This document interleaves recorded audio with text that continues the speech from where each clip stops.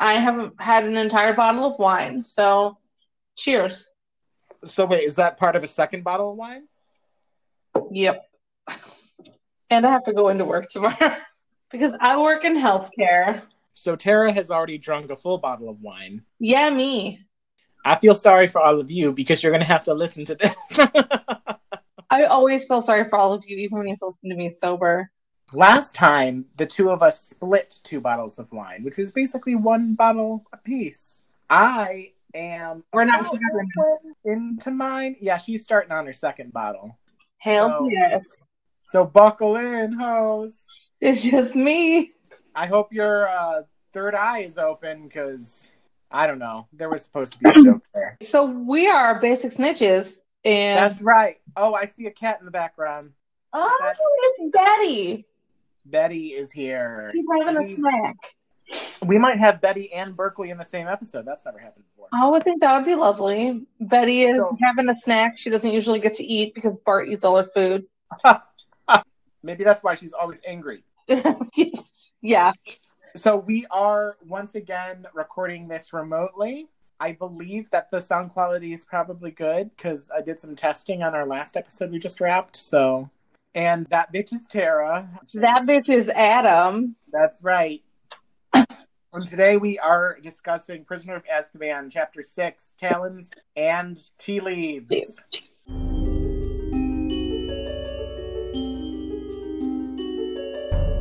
Before I read this beautiful summary that Adam wrote me, I would like to announce that the loser of Chapter 5 is Draco Malfoy, which I'm sure is not shocking because he's an asshole. And the winner, also not shocking, is Remus Lupin. Yep. That was a real easy one. So Adam wrote a beautiful summary that doesn't look very long, which is interesting. Oh, it's long, honey. You need to take another look. This chapter had a fuck ton in it. Okay. For you, it's kind of short. I beg to differ, but whatever.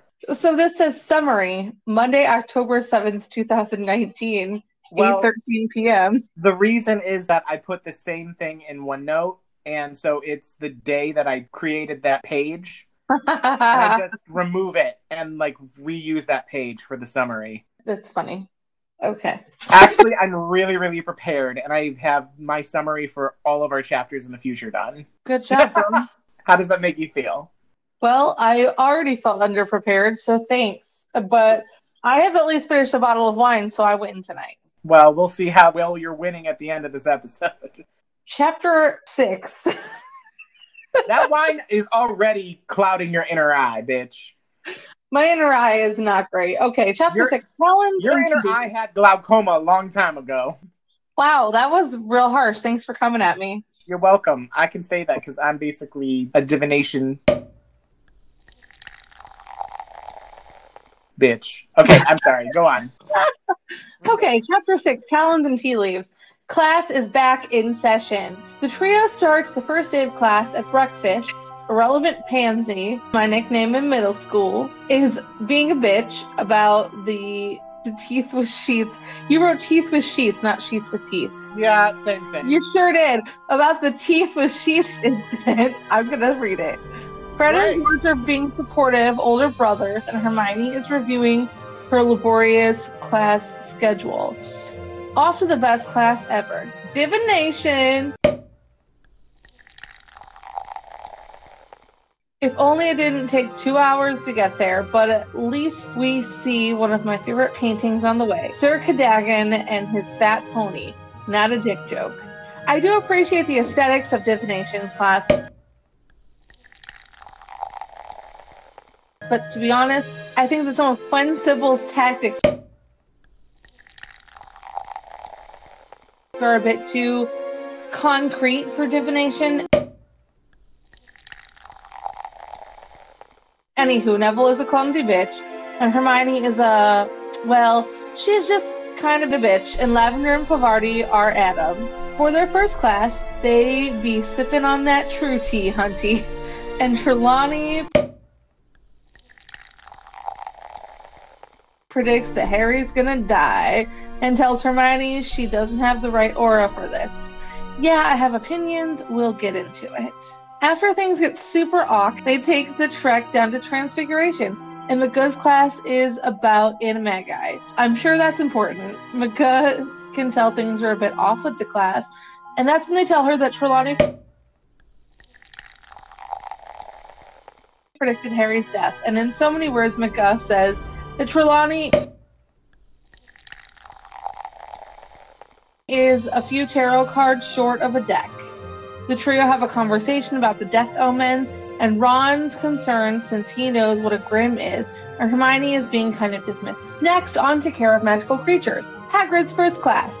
He asks the students to open their terrifying books, after which Draco asks how. Draco makes the first good point that he's ever made in his life. Don't worry, that gets canceled out soon enough. We're jumping right in and covering hippogriffs. They're sort of horse-griffin hybrids. Not a hippogriffin hyphen. That's good. How's that wine doing for you? Fuck you. Not a hippogriffin hybrid as you might think. We already covered that in chapter 2 as we discussed Marge. Nice. Harry offers to be the guinea pig and bows to another Quen Buckbeak.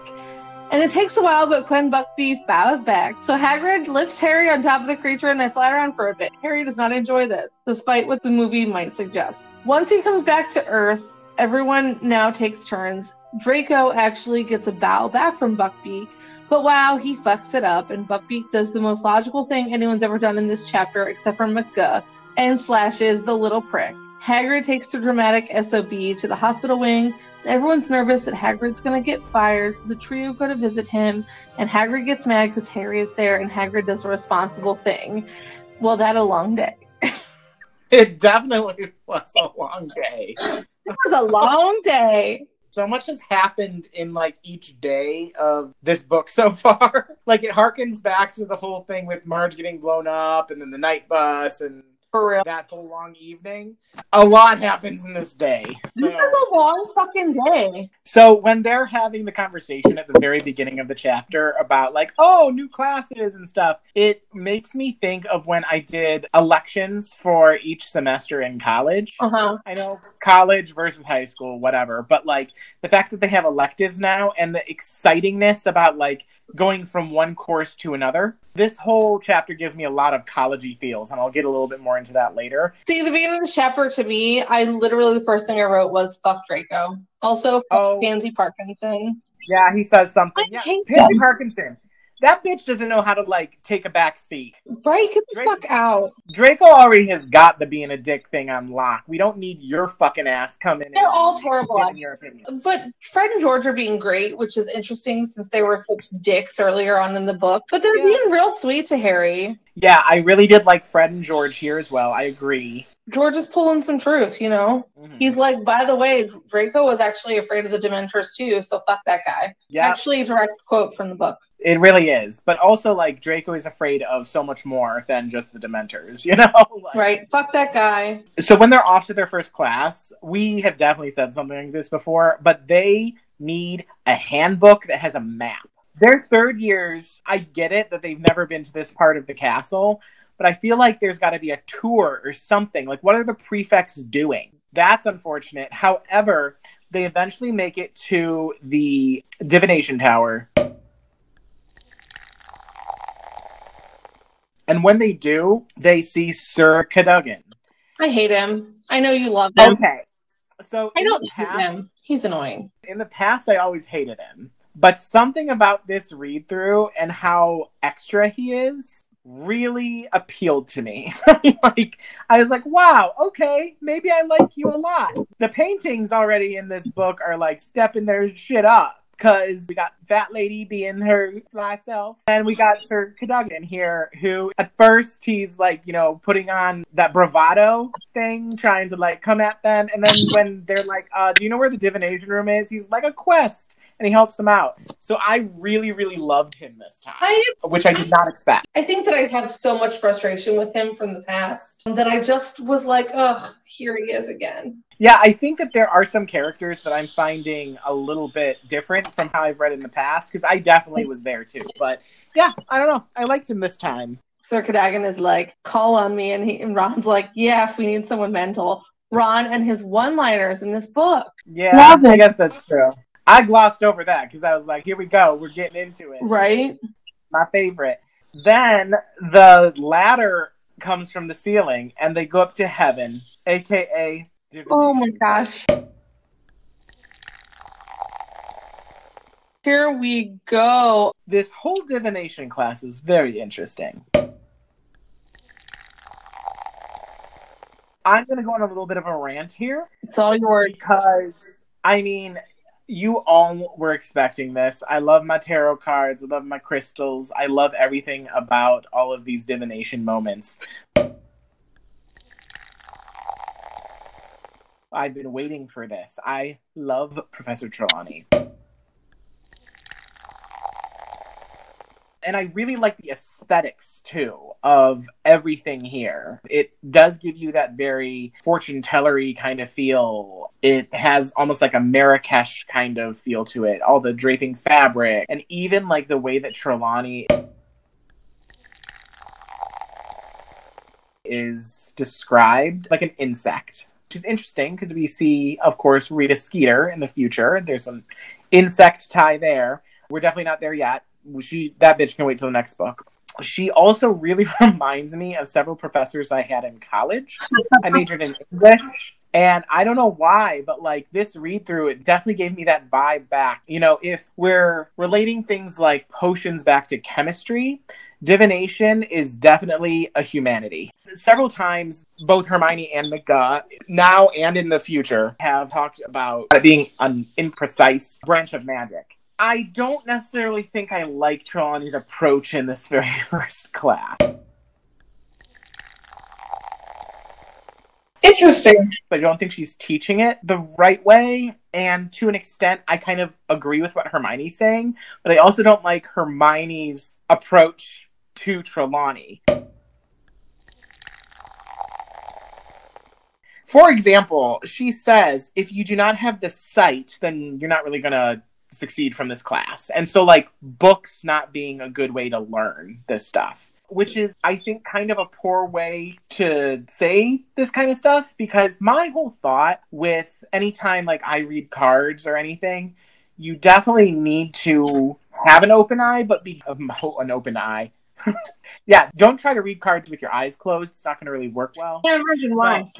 No, you have to have like an open mind, and you also have to be grounded to an extent. So coming in on the first day, reading tea leaves is a little bit similar to coming in on the first day with hippogriffs, I feel like. Okay. Like maybe the first thing that she should be teaching here is meditation and how to get grounded and how to make sure that your inner eye, as she says, isn't fogged over, you know? Mm-hmm. Like you want to go in with a specific mentality. Some people have already kind of shown that they have a good sense of that, like Harry. Mm-hmm. I feel like Harry has always shown that he is super mindful, and so perhaps he would excel in this, but I think she automatically saying, oh, no, you either have it or you don't. I don't like that. I feel like she could have started off a better way in this 101 thing instead of being like, okay, here's the first thing I got. Let's read some tea leaves, bitches. I think in general, the problem with magical education is that a lot of these professors are, well, I'm good at this, so I should teach it. And no matter how you feel about divination, that's actually outside of what I'm trying to say, is like, that's the problem with Snape. As we get through the series, people like to argue that he actually is a great professor and teacher. He's not.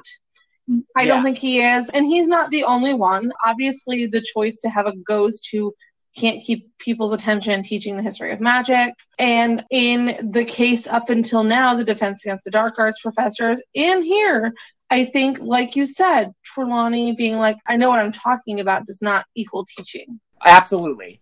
That's a great way to say it, because you're completely right. Snape, Hagrid, unfortunately. Professor Binns is a great callback. I mean, when I think of like a really good professor, McGuh is the first one that comes to mind. So are Flitwick and Sprout. Oh, that's true, of course. But yeah, and I think like in terms of the imprecise branch of magic thing that McGuh does say after this too, because I see divination as more of a humanity. It's not this thing of like, oh, you must predict the future. In a future book, speaking of the future, Umbridge asks Trelawney to make a prediction. Yeah. This isn't necessarily about that. I don't know anything about tea leaves or anything, but from what I know about like crystals and palmistry and tarot cards, it is providing a path and also being honest with your clients, in this case your students, but also providing them with some sort of advice and guidance about what their next step should be. It's not just a night XYZ is going to happen or you're going to die. There is the one reading that Ron has about like, well, you're going to suffer, but then you're going to be happy. That is actually not a bad reading in air quotes from like a tarot. I know it's tea leaves and tarot, but I mean, yeah. Yeah. Can I ask you, I kind of have been thinking of divination as kind of in not the same regard, but it's kind of like taking a philosophy class. Yes. Where it's not for everyone and there's a practical application to it in which gets you through a class, which is the problem with Trelawney teaching, because she's just like, you either get it or you don't. That's not generally the way that the majority of the world thinks and analyzes, but there's still some sort of thing in play where you can analyze and follow a kind of guideline in the way that Hermione would. I think that it's a huge disservice to the students where your best student comes in and is just a disaster. And That's really what's happening with Hermione, and we see this through the whole book. She should be given an opportunity to approach it from more of a philosophical standpoint, where there's a guideline where, this is what I see, and sure, it's not 100% on. Philosophy is a really, really good comparison. I mentioned like English. If we're talking about humanities, sure, they're in the same kind of bucket there. I think that there needs to be some sort of creativity and openness to it. Now, in terms of how Hermione does react here. Oh, she's so sassy and I love her. She's sassy, but I think she's being a little bit disrespectful. Trelawney isn't handling it well either. Kind of like giving the sass back. Yeah. Also, like, I want to try to think of, like, the fact that Hermione is also time traveling. She's got to go through all these other classes. While there is an implementation for her to have that time, there's also energy and time outside of class that needs to be taken. So, like, not as cut and dry there. Yeah. But she kind of comes in and is automatically, like, very, very close-minded to it, which is kind of not what she should be doing. But at the same time, Trelawney's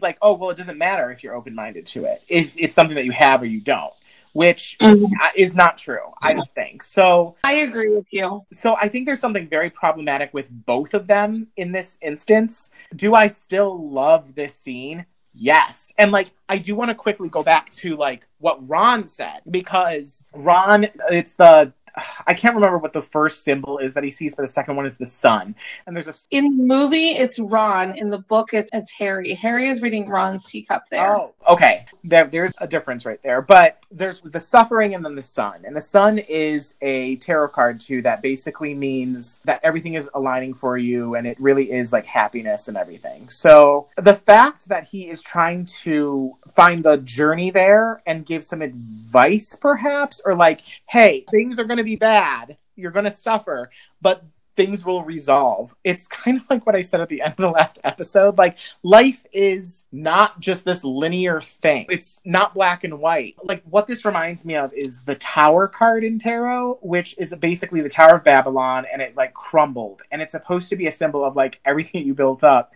is crumbling. But what happens after that is that you rebuild, and it's an opportunity for moving on into the next phase of your life. And if that is followed by the sun, that is actually a very good lesson and reading, and showing that while you're going to have some things, like, after it looks like things are going to be a disaster, it's going to all work out. In my mind, I feel like Harry and Ron, even though they're kind of, like, tripping through it and everything, but they're students, they're learning in class. Yeah, they're kids. They're going about it the right way, I think. Really, really wanted to get that point across that I love Trelawney, but her approach could use some tweaks.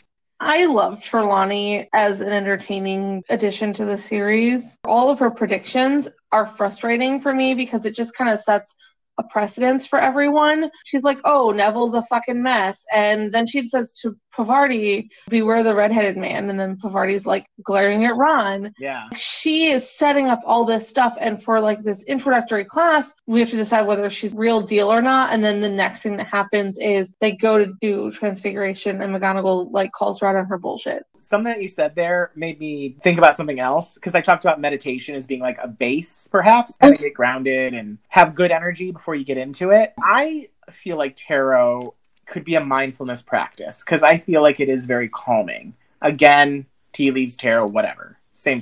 I imagine any of these things could be. Tea is healthy for you and kind of is a nice way to kind of get grounded. But what she's doing instead of making people mindful is she's giving them anxiety, which is the opposite of what I feel like this class is doing. Yeah. So, the other thing, though, that I wonder about, because she does make so many little mini predictions. She says the thing about like how there's going to be about a flu, and then... Right. And all of it ends up coming true in its little ways. Some of these long-term things, I'd be interested to see, like, does Pavarti run into a redheaded man that she should be aware of? We don't get an answer on that. We don't get an answer about the flu, but we do learn about Neville being a mess, and we do have the whole thing about the rabbit.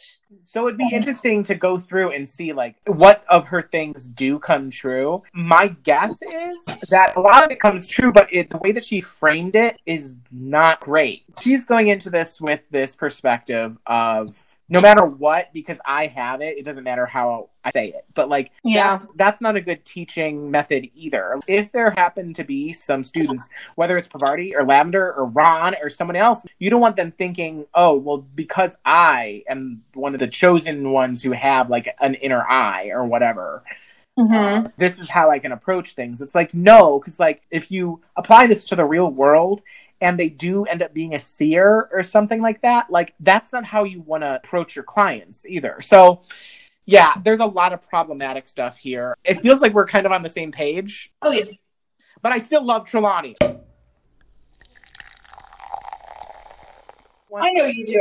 I mean, it's the same way in, like, at the end of the last book, you said you love Lucius Malfoy for the character that he is, not the character that he has. You know what I mean? Yeah. So when they go to McGonagall's class, I just want to say that I love her in this chapter. When she's like, well, you know, Harry, you seem to be just fine, so I'm not going to let you off for your homework unless you die.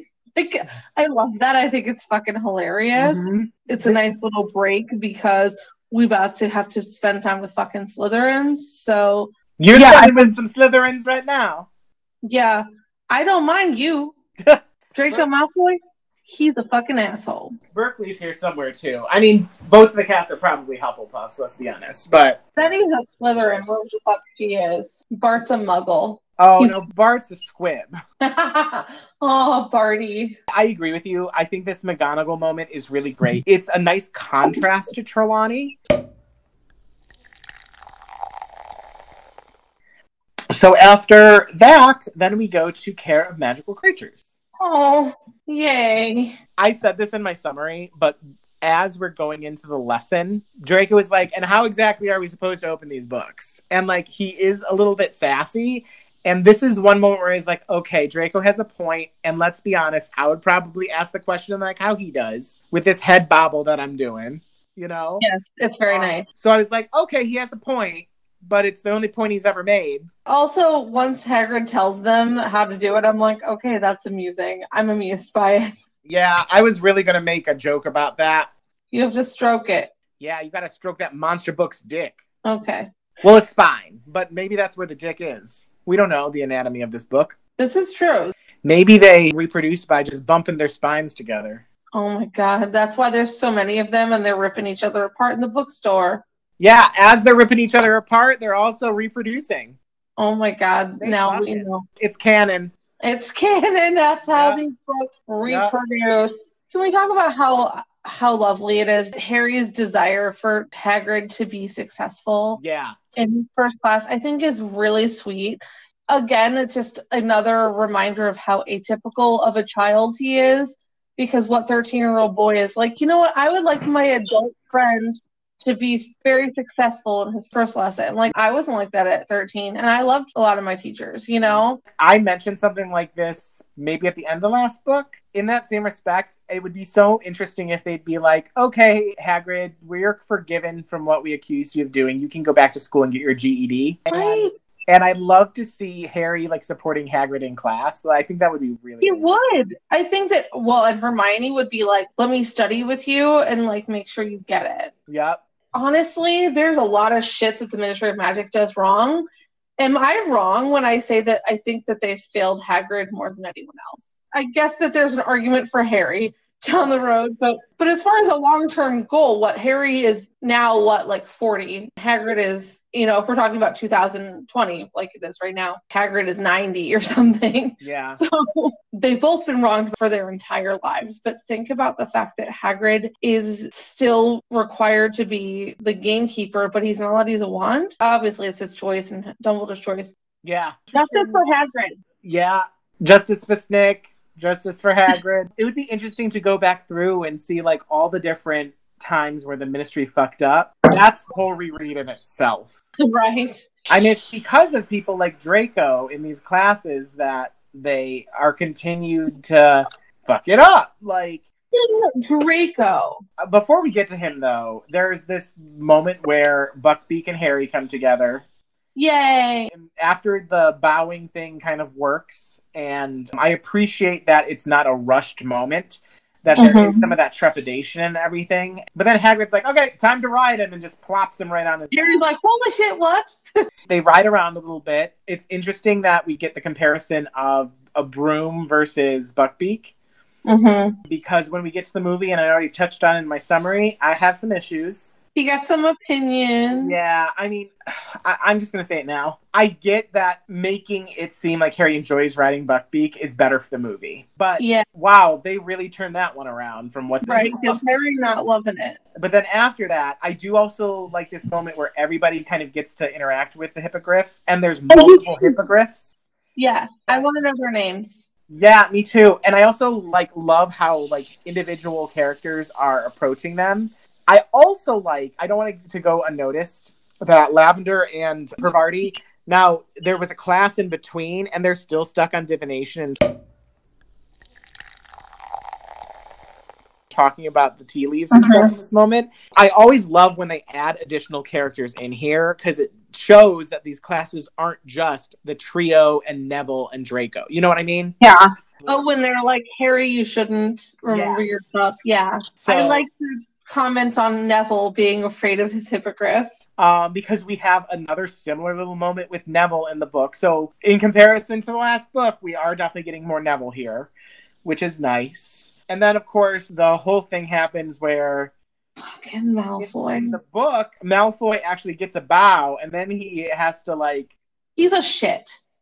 What would compel you? I mean, he wasn't paying attention, obviously. And Dean Thomas is he wasn't paying attention, guys. Shout to Dean Thomas. And there's another character, too, that we don't see. We don't see a ton of Dean. But on top of it, just not even, thinking it through and just going back to, what his default is, and that's being a little asshole. And I feel like it almost switches very quickly. And you even see this with Pansy, too. How it switches to being an asshole and being such a, stuck-up little bitch to becoming so dramatic. I feel like it's not the fact that he's gushing blood. I feel like it really is just him being dramatic and trying to, cause havoc. So dramatic. And Harry is even Madame Pomfrey can do anything. Yeah. He's giving her some cred. I regrew all the bones in my arm last year. Madame Pomfrey can fix this in, a half a second. I mean, Fawkes could come and fix it in half a second. Fucking get Fawkes there. Yeah. Also, if you could let your professor have a fucking wand, he might know healing spells. If you'd let him go back to school and get his GED. He might, but at this moment, he don't. But, I mean, just imagine it was a different professor. I'm just saying, we don't know what Hagrid would have become if he'd been allowed to go back to school. After this, the only, little button on the chapter is that they go to visit Hagrid to make sure that he wasn't fired. Poor Hagrid. Of course, it's very similar to the last episode before Aragog, where they go down before Hagrid gets taken away. He's very, very nervous in true Hagrid fashion. And then when he sees Harry... He, does a 180. Yeah.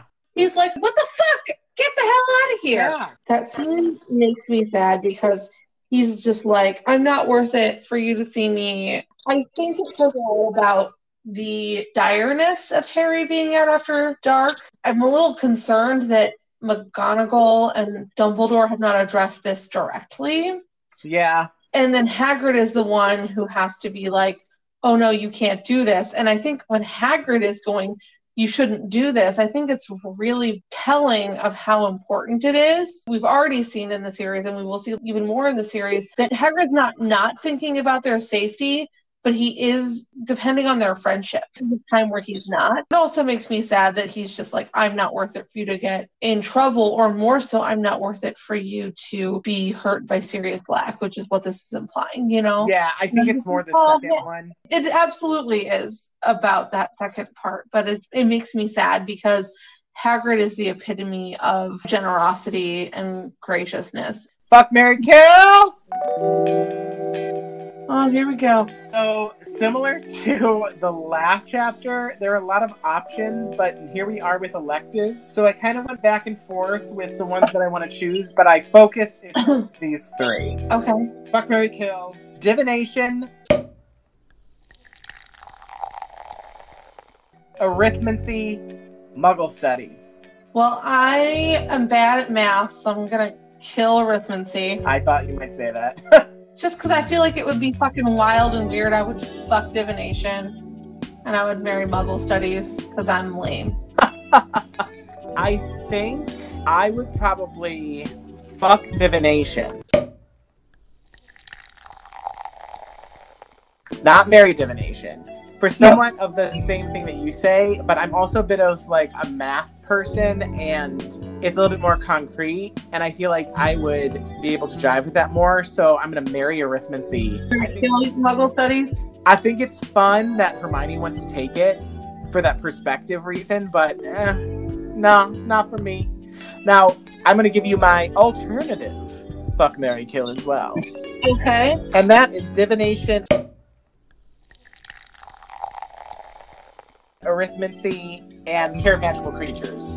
I'm going to marry Care of Magical Creatures. Mm-hmm. We're going to fuck Divination, and I'm still going to kill Arithmancy. I think I am probably in the same boat. I'm going to fuck Divination. I'm going to marry Arithmancy. And I'm going to kill Care of Magical Creatures. I don't know. I don't feel like that's my thing. Now, here's the other thing. I feel like I'm choosing to marry Arithmancy because it's the responsible thing to do. Arithmancy is that really, like, cute one. The one that's, like, really, like, appealing and stuff. But they don't have, like, stability or anything. They ain't got a job. They are living in their parents' basement. Good for a fun time. Fun for a good time. Whatever you want to say. But if I want to, like, you know, have a stable, good partner, I'm going to have to marry Arithmancy. So. That's fair. Yeah.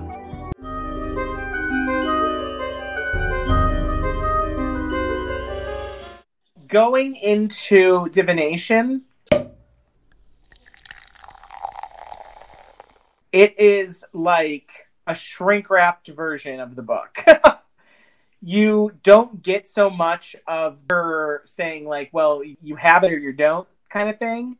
But I think through the acting and through her character being a little bit, like, bobble-headed, I think you get that same sort of approach so that when Hermione does join, she gets the whole, like, load of rubbish thing of, like, what the fuck? Like, this doesn't seem logical or anything, you know?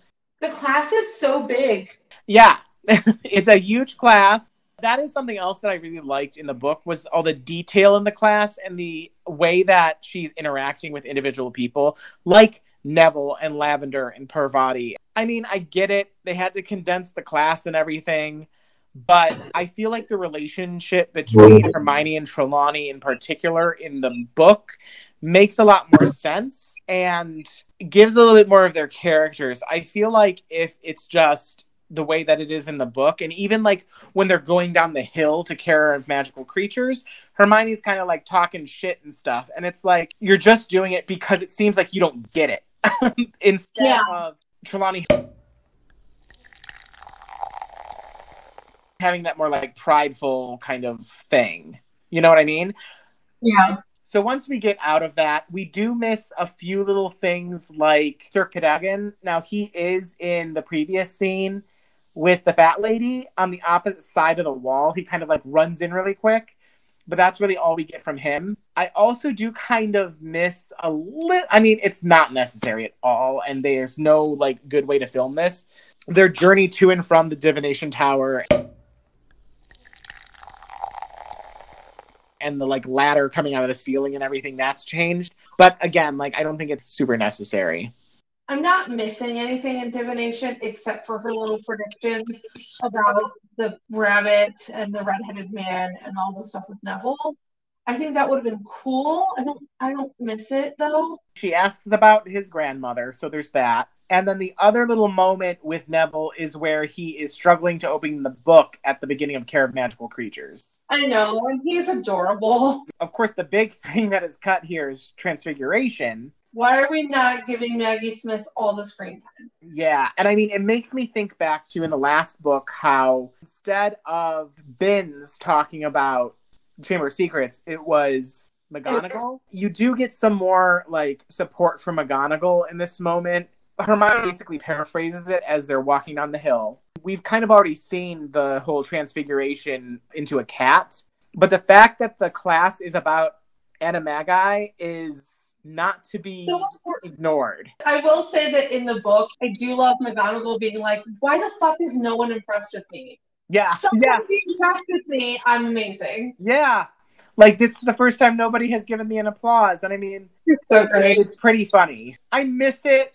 The way they do it is okay, I think, but... And honestly, as a supporting cast member, I don't think that it would be, oh, we just saw that in the last movie where she got to have an extra scene. Like, I would be fine with it. She's fucking McGonagall. So how did you feel about Care of Magical Creatures?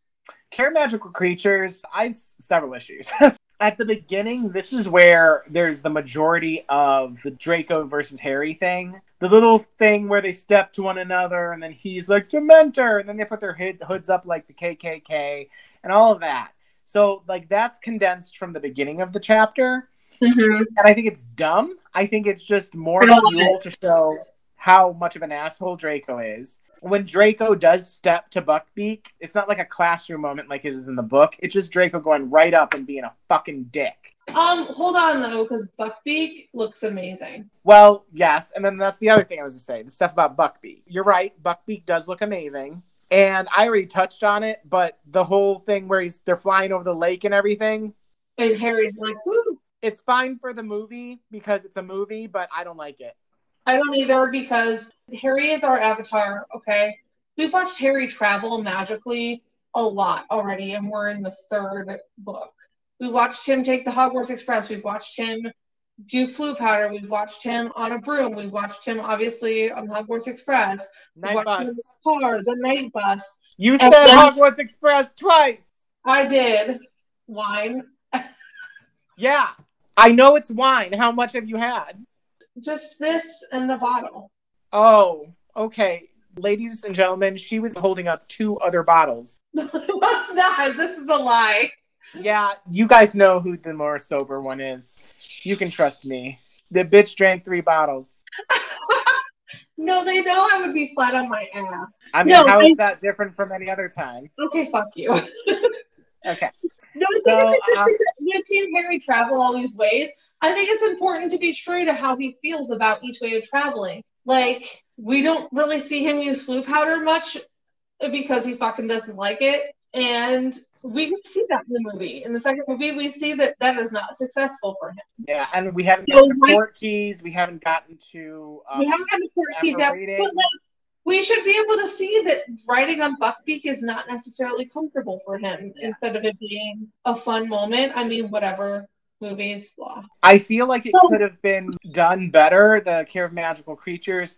It gets the point across, I guess. I wish that there were more of the hippogriffs as well, because in the book it at least shows like Hagrid was a little more prepared. Like, for a huge class of kids, he has more creatures. It's okay. I don't like it as much as in the book. It's not my favorite. Yeah. I think the flying on Buckbeak scene is too long. Yeah. Yeah, I think, though, visually, it's very cool. Again, it's the thing about adaptation versus movie. And then the last piece with them going down the hut, not necessary. I actually was surprised almost to even see it. It does add a little bit more to Hagrid, which I really like. I'm kind of okay that they cut that part. That makes sense to me. I think that this soundtrack is gorgeous. Yes, and that's the other thing. The soundtrack, and I said in the last episode too, but fuck, man, the cinematography and the way that the camera swoops into certain scenes and how you see the architecture, it is amazing. That really needs to not go unnoticed.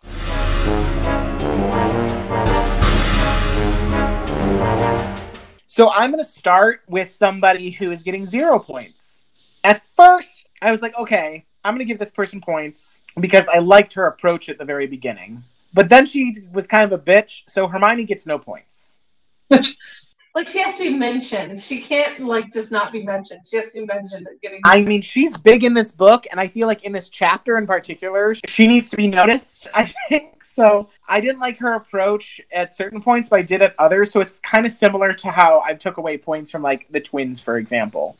But now getting into who actually does get points. +5 to Fred and George for, at the beginning, being good big brothers. So they finally do get points. +5 to Neville because goes through it a little bit in this chapter. And +5 to both Parvati and Lavender because I really like how they kind of have this nice through line of this entire chapter regarding divination. And I appreciate that. +10 to McGuff for her reason that she is a little bit more level-headed, that she does have this really great teaching moment. +10 to Sir Cadogan as well, because I found him entertaining this time around. I've had the same thing in the past, like Binns, for example, comes to mind. And Stan Shunpike, like I didn't expect to give them points, but this time around, I don't know, there was something I appreciated about them. And I'm also giving 10 to Trelawney. I could probably give her a 0 to and even it out, but this is the first time she's here, and I've been waiting for this. I have to give her points. Been waiting for this. +15 to Hagrid, because I think he does do a good job. At the end, he does have that little responsible moment where he's like, I'm a teacher now, you need to go back at the castle. You can't come visit me during the night. And +30 to Buckbeak, because Buckbeak is amazing, and he swiped the shit out of Draco, and he just... I love Buckbeak. Negative points, -10 to Pansy. Hold on, 1 second. Did you not give Harry any points? No. Wow, okay. I gave him 50 points in one chapter already, and we're on chapter 6. Yeah, here's the thing. Is like, Harry is being a real bro for Hagrid, and I'm all for that. Are you trying to tell me how to do my points? I'm just surprised. None to Harry. -10 from Pansy Parkinson. She needs to stay in her fucking lane, and I don't like her being the side piece to Draco. She got a face like a dog. It even says it in the book. I don't like her. Bye. -30 to Draco, because we know why. The worst. So I'm going to recap. +5 to Fred, George, Neville, Lavender, and Parvati. +10 to Sir Cadogan, McGuff, Trelawney.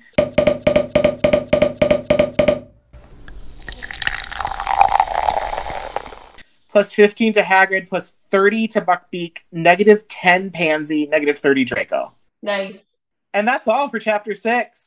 There it is, chapter 6. We did it. We met at Deventer earlier tonight. Yeah, we did, but that's the other chapter. They already listened to that. I know. There's going to be a lot of that cork and pouring sound, I'm sure, during this episode. Yeah, no shit, Sherlock.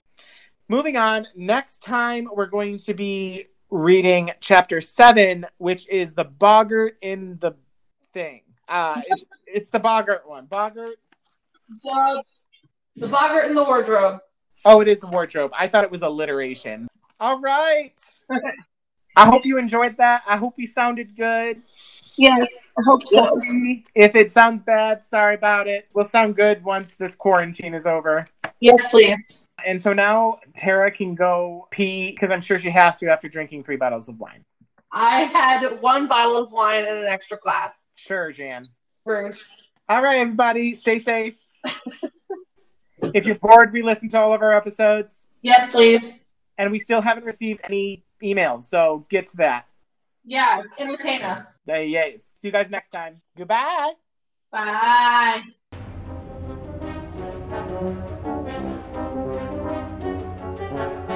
Basic Snitches is produced and recorded by Adam Bowers and Tara Corkery. Edited by Adam Bowers. And published by Tara Corkery via Podbean, and now available for download wherever you listen to podcasts. A special thanks to all of you for taking the time to download and listen to us.